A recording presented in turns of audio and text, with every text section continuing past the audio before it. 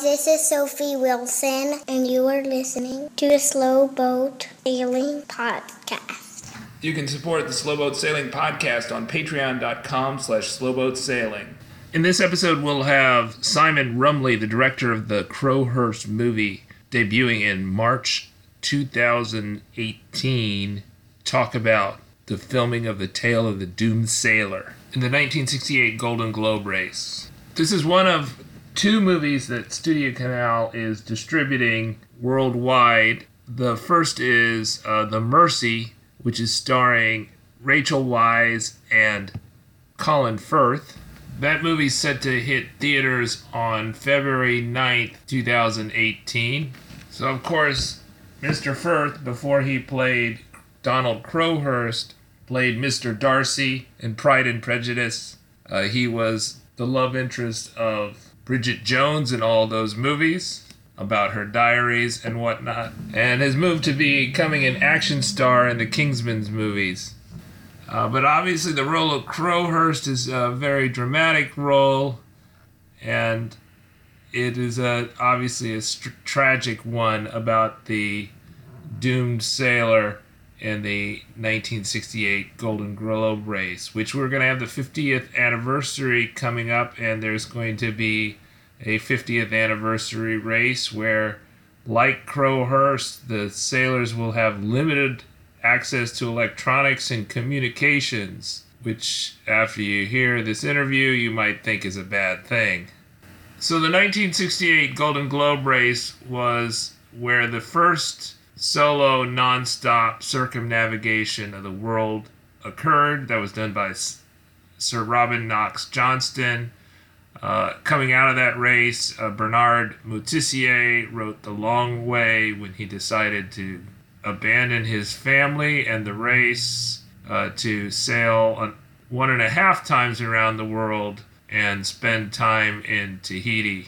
So I'm very pleased to have the director of the Crowhurst movie, which will debut in March 2018, Mr. Simon Rumley, a very accomplished Hollywood director, and certainly the first big-time director we've had on the Slow Boat Sailing Podcast. I've read several books on the Golden Globe race of '68 and the Crowhurst story, and I am sure to watch both The Mercy and the Crowhurst movie when they come out.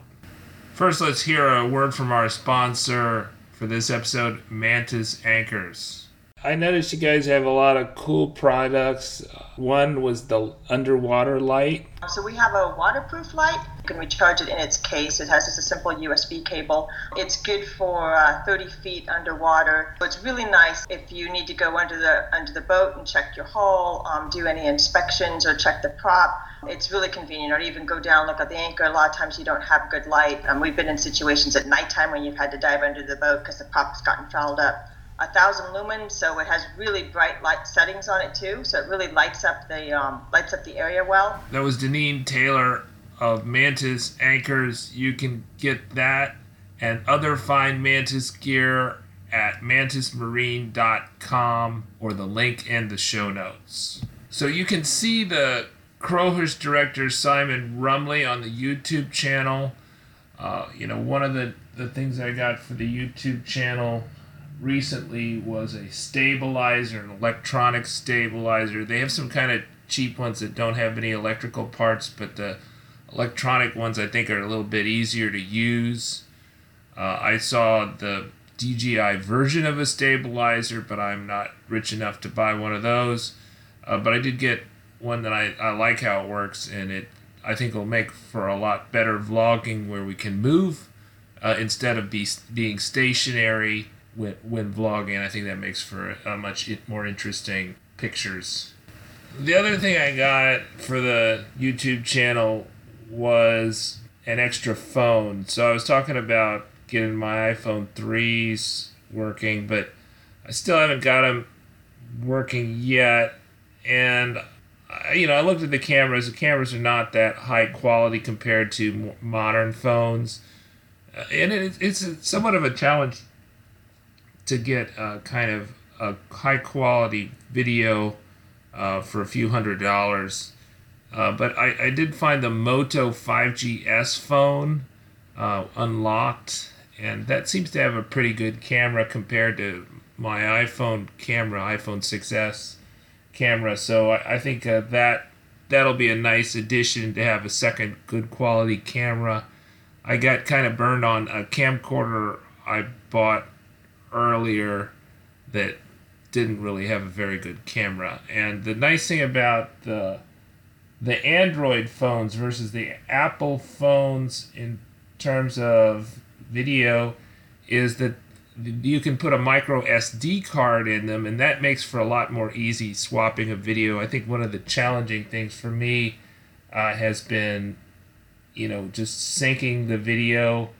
That is somewhat glitchy, whether you're using the Windows Photos app or the iTunes app. I've found it's just very time consuming and often glitchy.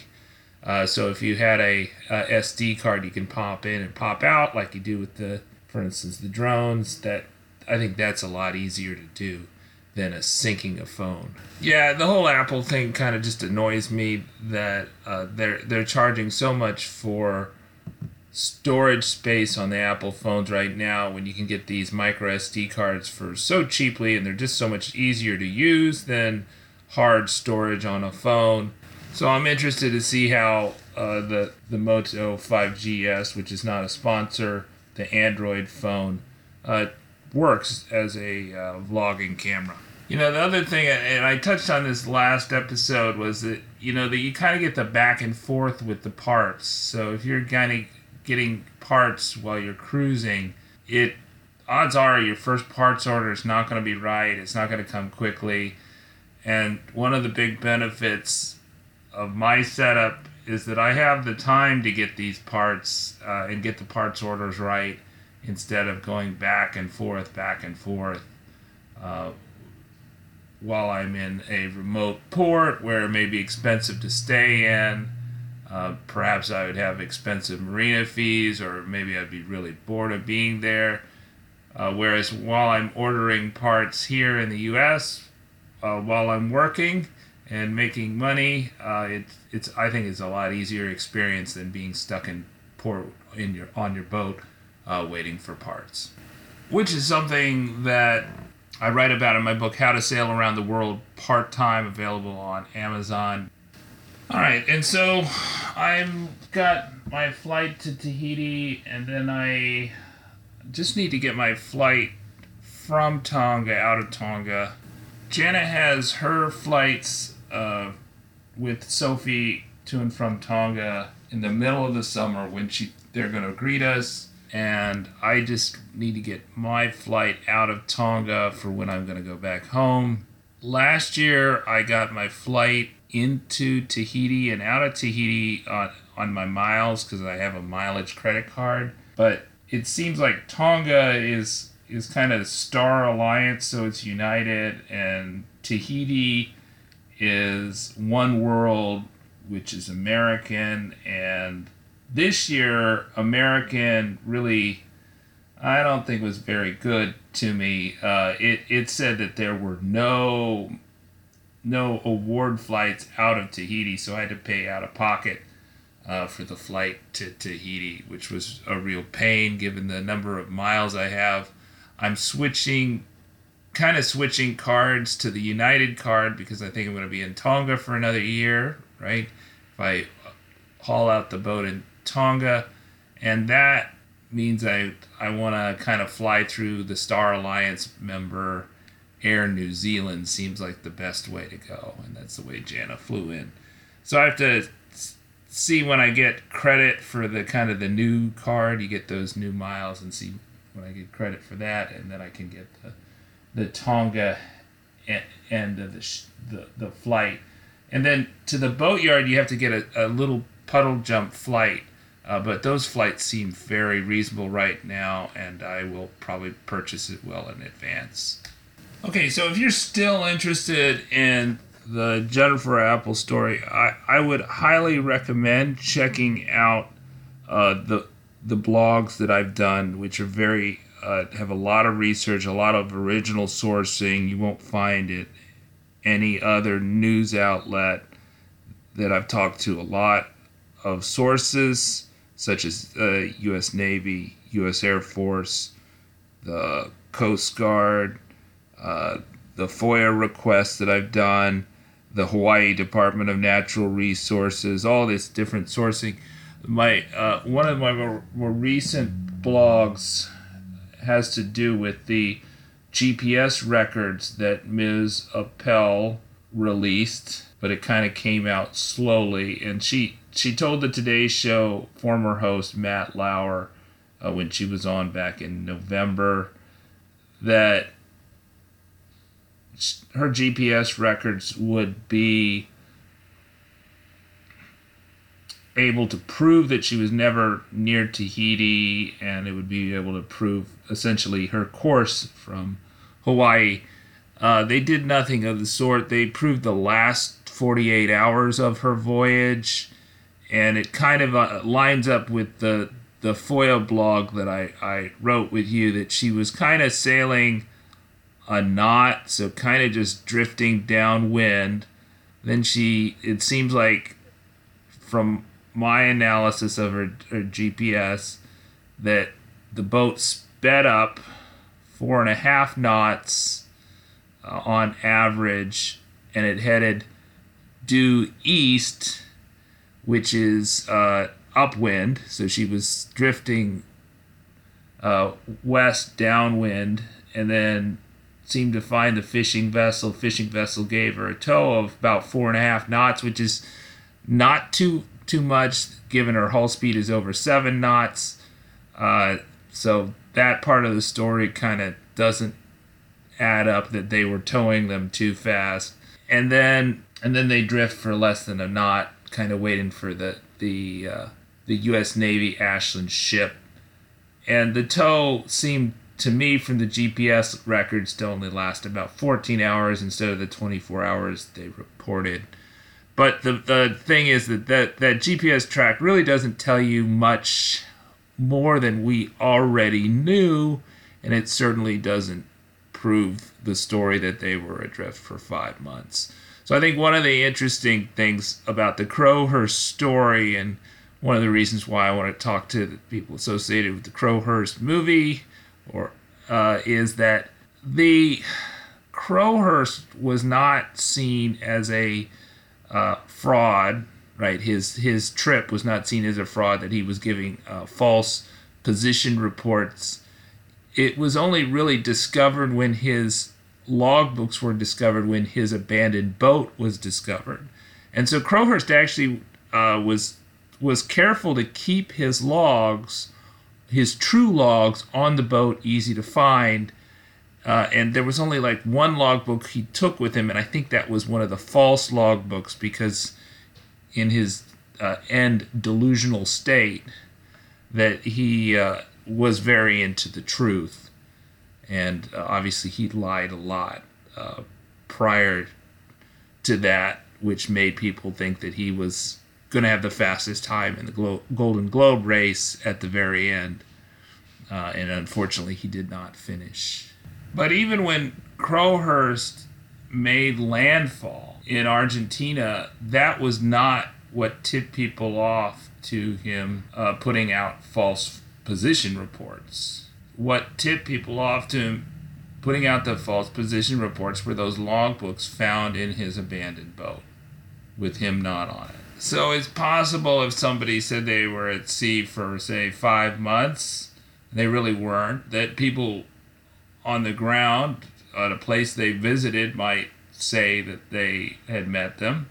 That's possible, and certainly more likely in this age of Google and rapid internet communications. But another alternative is that, if they abandoned their boat, the boat could be found, and maybe the logbooks on the boat could be discovered, which told the true positions, or maybe the GPS records from the GPS on board would tell the true positions.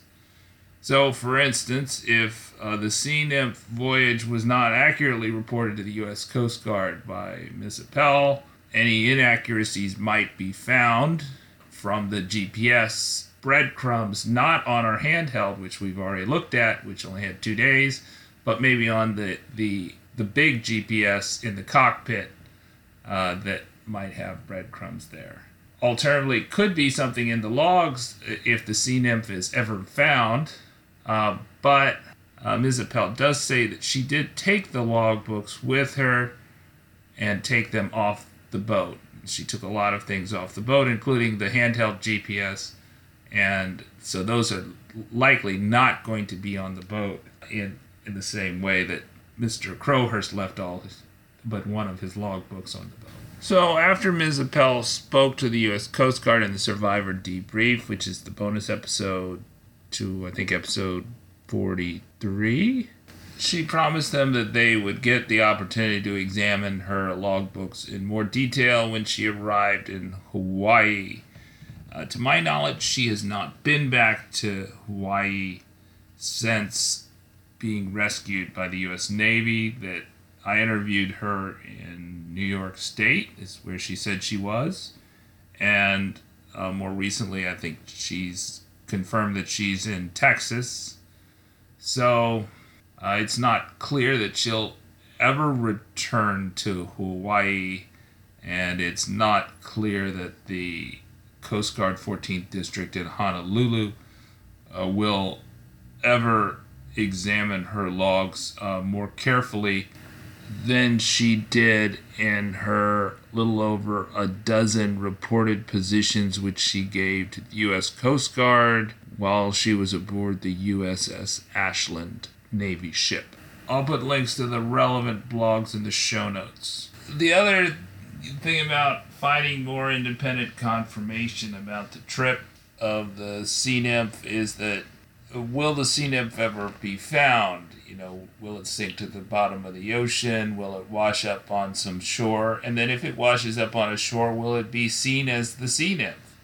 So I think one of the things I've seen a picture of the sea nymph stern, both from the Navy and also from Ms. Appel's Facebook page. And I've not seen the name sea nymph painted on it. So I think in my book, Slow Boat to the Bahamas, I talk about a boat we were trying to find that it was called one thing, but that name was never painted on its stern, and we had a very hard time finding it in Georgetown, in the Exumas of the Bahamas. And that may be true here with the sea nymph, that it may have washed up on some distant shore in China or Japan, but maybe it doesn't have its name on it. If there's not, somebody searching hard for identifying material, the fact that it has washed up has not, the people who have found it don't know what its name is and who its former owner is. Possible they could find it with some digging, but maybe not. Maybe they won't find that, and maybe the people who find it may not want to find the former owner if they want to salvage it or strip it. All right, next up, let's hear from the director of the Crowhurst movie, Simon Rumley. But first, a word from our other corporate sponsor, the Sail Timer Wind Instrument. Sail Timer Wind Instrument, advanced features, low price. Sail Timer Wind Instrument is a wireless solar-powered masthead anemometer. It works with lots of navigation and charting apps. You can raise it from deck level if your boat is in the water, and it has lots of other cool innovations too. Check out the website to see how it works and get a discount while supporting Slow Boat Sailing if you go to sailtimerwind, all one word, .com/slowboatsailing, all one word. Here is Simon Rumley, the director of the Crowhurst movie, coming out in March 2018.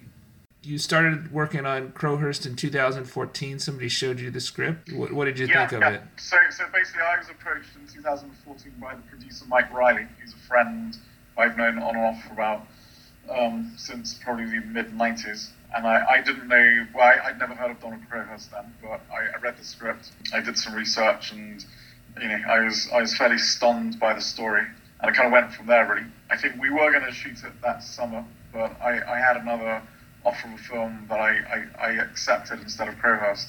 In the end, that didn't happen. So we kind of picked it up again in January of 2015 and kind of went from there. What appealed to you about Crowhurst? It kind of felt like very much the flip side of the British Empire, the kind of daring do that summarizes, the British Empire and how we became, for that period in history, fairly dominant. Looking at our history, you would think that everything that every English person or British person set out to do, no matter how ambitious or crazy it was, that we succeeded in doing.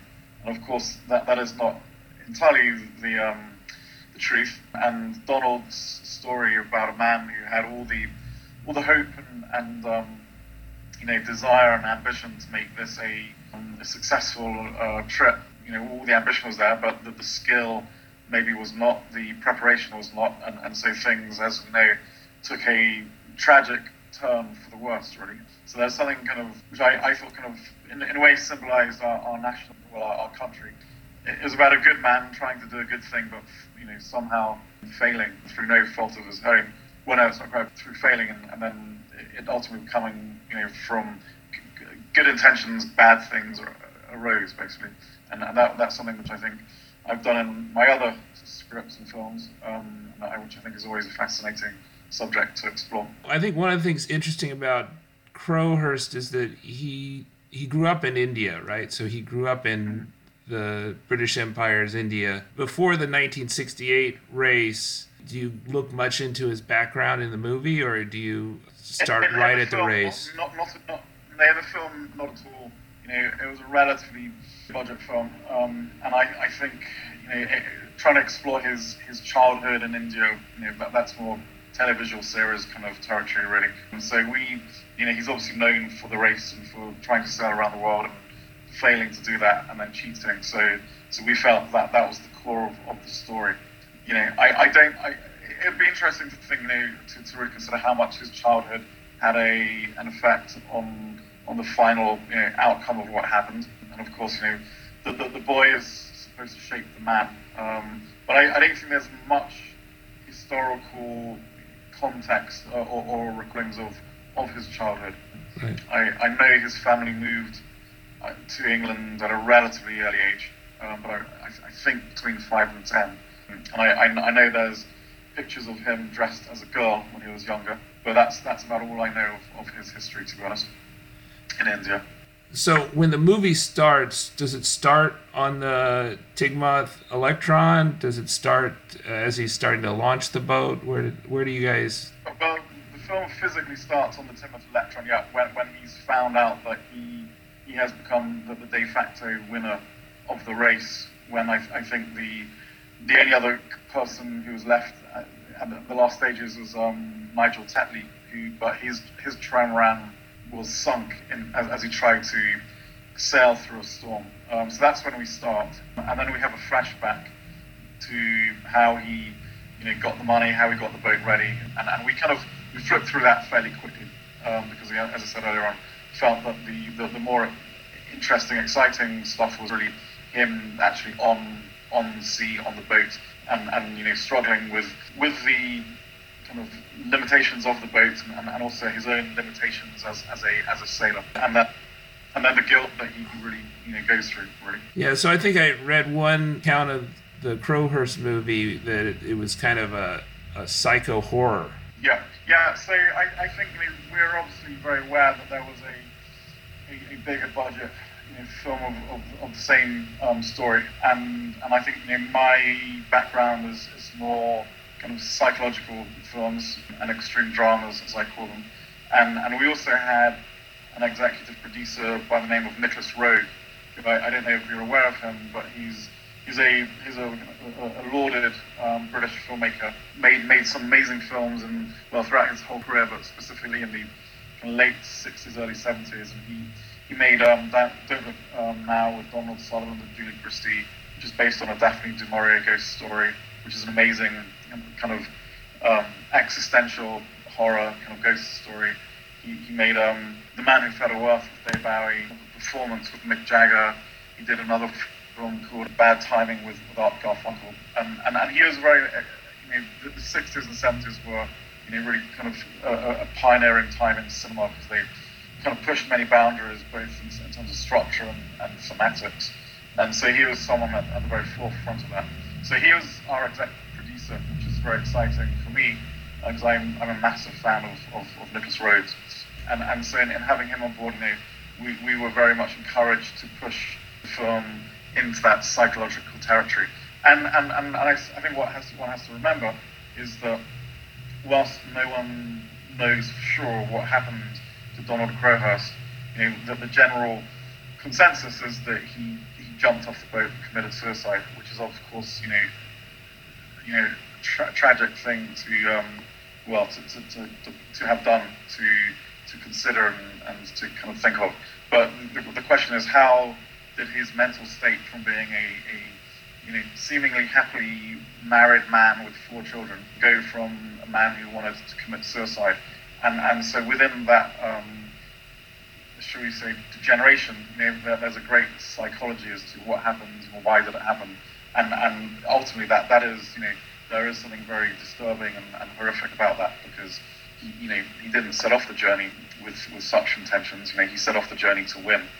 So it's so beyond the actual sailing, that there's a very tough psychological story there. I think I read one book about Crowhurst that argued that he had signs of manic depression. What do you think of that? In terms of the psychology? Yeah, well, I think basically, what happened, at some point he realized that his boat was not strong enough to go around Cape Horn, Cape Good Hope and the Roaring Forties and stuff, because he rushed the manufacture of his boat to actually set off in time, because the race, I think, was staggered over a period of 3 months, and you had to start during the period. I think it was from June.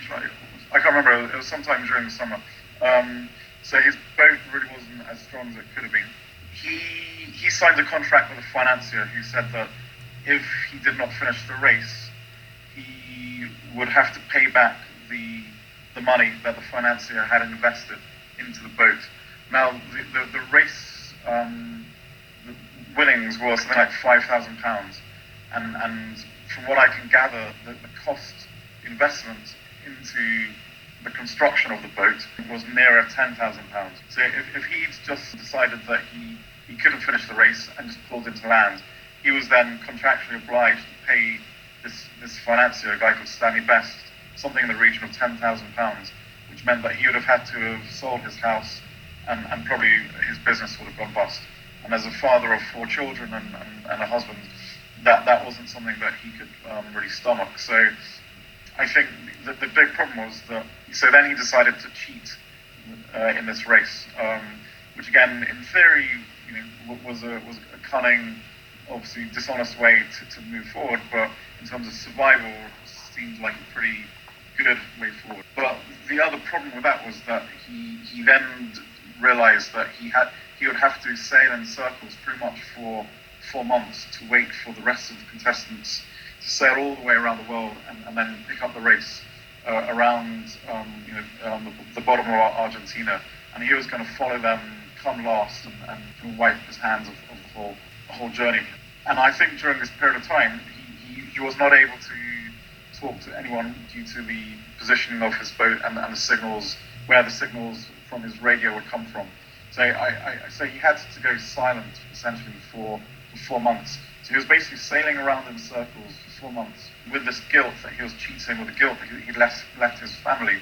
And I think that weighed increasingly, on his psyche, as you would imagine it would do on anyone, really, not being able to talk to anyone for 4 months, let alone when you have these grave concerns. So in my mind, this is what he essentially had a nervous breakdown, really. And it's the ultimate tragedy is that if he picked up his radio transmitter then and managed to speak to someone, his wife, his PR agent, and maybe this would have been prevented. But he had his pride, and that never happened. Yeah, certainly the isolation was really hard on all these men. Obviously, people know about Letizier's abandoning his family and abandoning the race. Yeah. in his famous book, The Long Way. Tetley, after he lost his home and boat, committed suicide afterwards. Isn't that right? Yeah, that's correct. It was I think it was a very hard thing for even people that didn't have a history of mental illness. Yeah. Well, and it should be stated that, as far as I'm aware, Donald Crowhurst did not have any history of mental illness before he left. Yeah, I don't think it was diagnosed if he did, and that I think the author that argued it was arguing that he just kind of did some things that seemed grandiose before he left. So I've been interviewing these ladies who were rescued off Japan. One of the things that they said to the reporters that where they said they were adrift for 5 months. They had each other, and they also had the dogs with them, and that was a great mental help, which is something that Donald was lacking.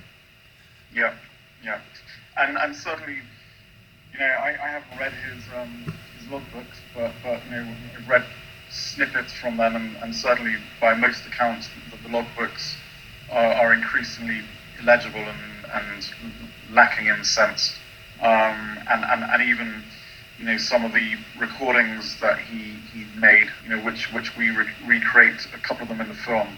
Again, they're increasingly lacking in real sense, to be honest. I think the interesting thing about the way your movie is distributed is that it's picked up by Studio Canal, and Studio Canal is also making The Mercy, and they're going to be releasing The Mercy, I guess, in December in France and maybe February in the UK. Yeah. What's the plans for the release of Crowhurst? They are releasing it in a very small theatrical version, I think in March. They are contracted with us to release it 2 to 4 weeks after the Mercy theatrically. So that's at this point, what will be happening, and then I guess it will go out onto digital platforms fairly soon thereafter. So I think if you're thinking of watching The Mercy, you'll get kind of more a longer form view of the race and maybe of the preparations and his family, and maybe in Crowhurst you'll get more of the psychology on the boat. Yeah, I haven't seen The Mercy. There are sections with the family, the 4 children, and the wife, so we do cut back and forth to them from time to time. But it's fair to say that the majority of our film takes place on the boat, yes. Just off Argentina there. When did people discover that he visited Argentina? How long did it take them to find that out? That's a good question. I'm not quite sure when that came out. I know that the funny thing was that they did not ask for his passport when they found him floating ashore, whoever found him. So whoever was doing their job didn't quite do it as well as they should have done. But hey, no surprise there. I don't know if that was in his... I have a feeling that was in his records, in his logbooks, and I think he stated in his logbooks that he went to, he had to dock because his boat was sinking, and when he did dock, these I think a couple of life guards by the edge of the ravine that he stopped and found him. So I don't think they certainly did not know who he was. That they certainly did not know that he was in this race. And of course, back then, it's not like now where we have the internet and you can just discover things at the click of a or at the tap of a keyboard. In reality, there was no sailors from Argentina. Things happened by post, or communications happened by post or telephone at best. And so there's no real reason why they would have suspected him as being this competitor in this big race around the world. The Golden Globe race in itself was kind of a weird construct that I think Crowhurst saw it as a race, but it was really, there were a lot of people that were leaving to do this trip. So after Sir Francis Chichester went halfway around the world in a boat, a lot of people were thinking, well, why don't we go all the way nonstop in a boat? People like the eventual winner, Sir Robin Knox Johnston, has said in interviews that he left regardless, they started the Golden Globe race was envisioned. What was it, by the Sunday Times? Is that who was the sponsor? Yeah, that's right. After he had already committed to go, and they just made the rules so that he was automatically a competitor. Yeah, I mean, my understanding of the Golden Globe race is that the Sunday Times sponsored Sir Francis Chichester. They'd had way more interest in his journey than they had anticipated. And then I think when he arrived back in the UK, there were literally thousands of people, by the shore, welcoming him. Then when he was knighted by the Queen, again, hundreds of thousands of people turned out to that. And I think the Sunday Times realized that this was great PR for them. And so how to capitalize on that, have another race. And of course, as you say, Sir Francis Chichester, he sailed all the way around the world, but he made a stop in Sydney. The Sunday Times then decided, in their wisdom, that they would offer this prize. They would, like anything, push it to the next step. They would offer a prize to the first person to sail around the world single-handedly without stopping anywhere. And that's how this race differed from anything that had been before. And that's how it kind of was run up on Sir Francis Chichester. And Robin Knox was, I have a feeling that Robin Knox was the first person to lead, and he never expected to win. There were two prizes in the Golden Globe. One was for the first person to cross the finishing line on the way back, and then the second prize was the person who did the quickest, who captured the quickest time sailing around the world, and that was a prize of £5,000, which is what Donald Crowhurst wanted to go for. And because the race was staggered over a first day possible, and still, and come first and win that prize. But you could also then be the last person who actually left the race. But because you're the quickest, then you would win the £5,000 prize. So it's a bit confusing that there were two prizes. As it happens, Robin Knox Johnson won both of them because he was the first person to finish the race, and actually in the end he was the only person to finish the race. So he became the de facto winner of the £5,000 prize as well. Didn't he give that to Crowhurst's family? He did, yes, yeah. And something that we as filmmakers were keen to do, and I think kind of very much echoes his thoughts and his actions, is that I think somewhere he said, history should not judge Donald Crowhurst too harshly, and certainly, for all the bad things he did, we felt that essentially he was a good man following his dream, and indeed he should not be judged too harshly. Although we've detailed the psychological descent, in the end we've still done this with respect and kind of admiration for him, really, and what he tried to achieve, and actually what he did achieve, because he did sail. He didn't sail around the world, but he did manage to sail down to Argentina, which is no mean feat. So why do you think so many people have caught on to this story? Why are we still talking about this 49 years later? Why is, there have been so many theatrical productions? I mean, for instance, Deepwater, The Mercy, and your Crowhurst film. Why is it still resonating? Well, I suppose it's interesting now because, as you know, that they're relaunching the Golden Globe race again, and it's going to take place next year, I think in June. The contestants are going to leave from France rather than England, and there's been a lot of interest in that. And one of the things that's interesting about their competition is that even though the safety measures are a lot stronger, and there's still the ability to communicate if any of the sailors are in dire straits. The whole point of the race is to enter the race with boats that would have been applicable, and around in 1968. So there's something, I guess life has speeded up very much so in the last 10, 15, 20 years with the advent of the internet, and suddenly, though 20 years ago seems old-fashioned, and as much as there was no internet, there were no mobile phones. So I think that this seems like one of the kind of last great challenges at that point in history when we didn't have technology as is today. Obviously going to the moon was one, which I guess the first man landed on the moon in, was it 69, I think, or maybe early 70s.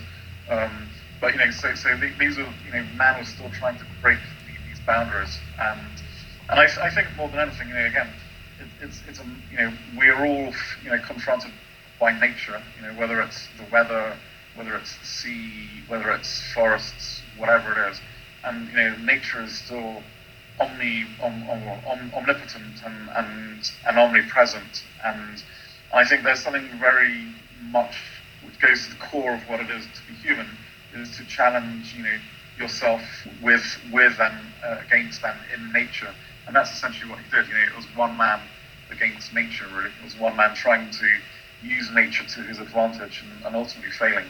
And the failure meant that the stakes are very high with his failure.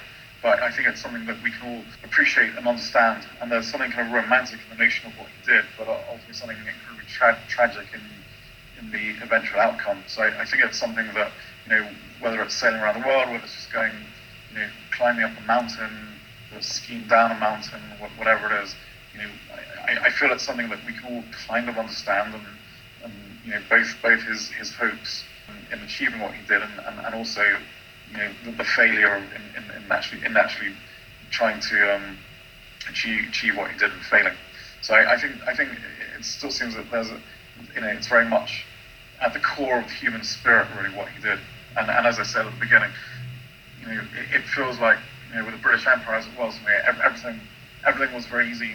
You'd do this or you'd do that and you'd succeed, and failure was not an option. But of course, failure, when you're trying to do something, no matter how big or small it is, not being able to do it is always an option. So I think that's something which is also very resonant in his story. So I think one of the more challenging things that people say about filming is to film a movie on the water, right? So everybody talks about how a big budget film Waterworld was, and many other films like that. How were you able to capture filming on the water with what was not a huge budget film? Yeah.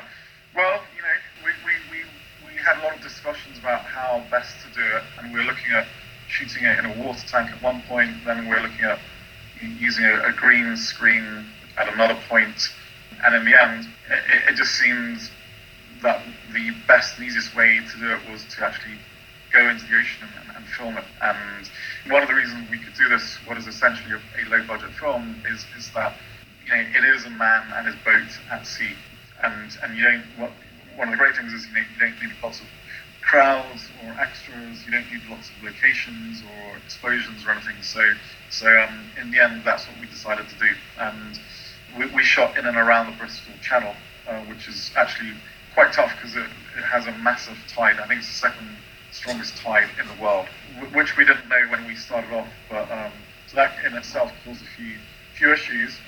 We got around them, and I think it's certainly when we went on board for the first day, it took everyone a good morning to really get to grips with actually being on the boat and filming. And we'd had a practice in port, but we hadn't done anything out in the proper sea. And in the end, we were filming in up to gale force 7. So that was pretty tough in itself. Not only was someone sailing the boat, but there was a cameraman, there was a sound man, there was a focus puller, there was the director, there was the actor, then there were 2 people actually sailing the boat on what was not a big boat. So it certainly brought its challenges. And we were very lucky, really, with the weather, because it could have been that it was just like non-stop sunny, or it could have been non-stop raining. But I think we had 5 days of filming at sea, physically on the exteriors, and we managed to get everything from dead calm to force 7.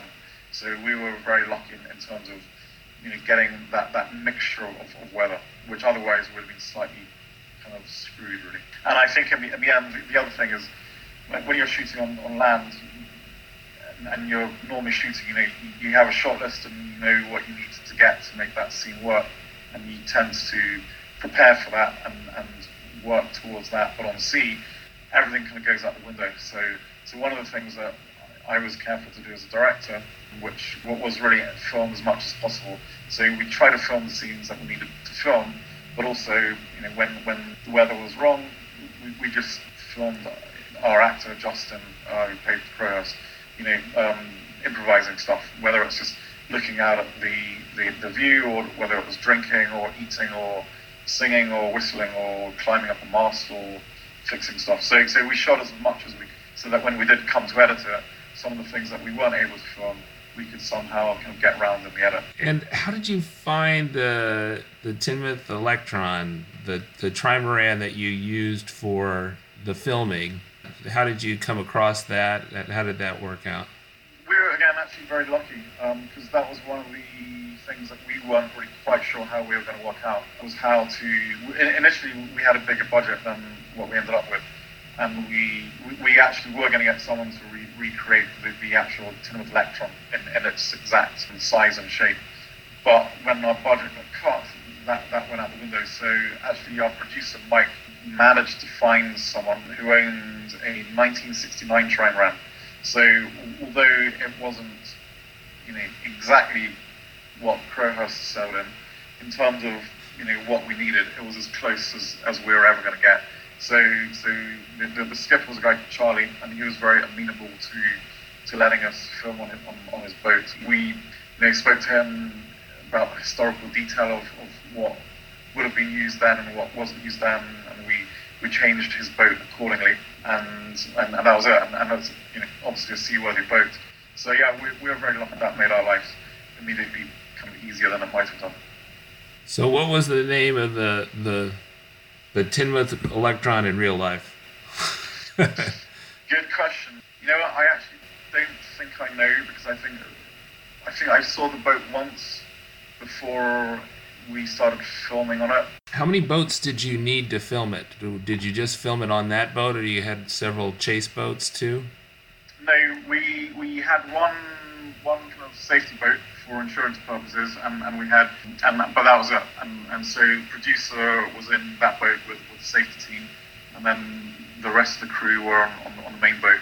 And so again, it was a very small team, to be honest. And we considered using drones and stuff, but in the end felt that it wasn't that kind of film. And again, because it was more of a psychological film, we wanted to stay very close to, generally speaking, close to the action and the sailor and stuff on the boat.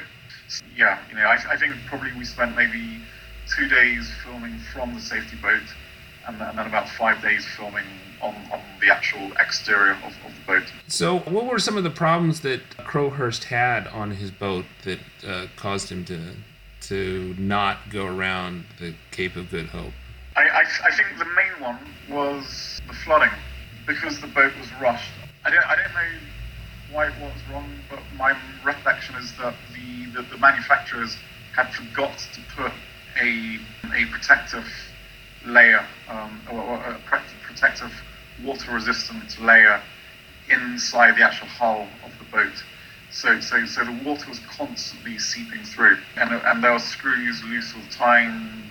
There were wires hanging everywhere. So it was just basically not properly finished. But the main one was the fact that it was just going to sink. And I think one of the big problems was that he also, there's a thing called a Heliflex hose, which is kind of a bailer, which, I guess all boats, take in some water, that's, from time to time, but you have, bailers to help you get rid of the water. Would have made his life a lot easier, but he didn't even have one of these. So as far as we can work out, he physically had to manually throw all the water out, which there's no way, if you're going to be going around massive storms in Cape Horn, be able to physically bail all the water out when you're still trying to sail and stay afloat and stuff. So that was pretty much the main reason, as far as I'm aware. The film should be coming out in March, so you would hope that they would have really getting that kind of stuff out now, really. The intended distribution is in theaters, not maybe TV. For instance, here in the U.S., should we look for it in Netflix or Amazon Prime or something like that? I think in the UK, I know Studio Canal have a distribution deal with Amazon in the UK, Amazon Prime in the UK. As far as I'm aware, it should be coming out on Amazon Prime in the UK. In the US, again, I don't know what's happening. I think our sales agents have been talking to some companies in the US, but I don't think anything has been confirmed as far as I'm aware. But not everyone tells me everything, so I could be wrong. As a patron, you get access to bonus episodes and free audiobooks, and one of the perks for this month will be getting access to the bonus episode with Nadine Slavinsky. We heard her in episode 43 talk about the Society Islands, but in the bonus episode for episode 45, she's going to talk about the Cook Islands and cruising in Tonga. Thanks for listening to the Slow Boat Sailing Podcast. If you enjoyed this episode, go ahead and write a rating or review in your favorite podcasting app. Until next time, I'm Linus Wilson. Have some fun on the water. Hi, I'm Jana Wilson. Thank you for listening to the Slow Boat Sailing Podcast. Subscribe to our free newsletter at slowboatsailing.com.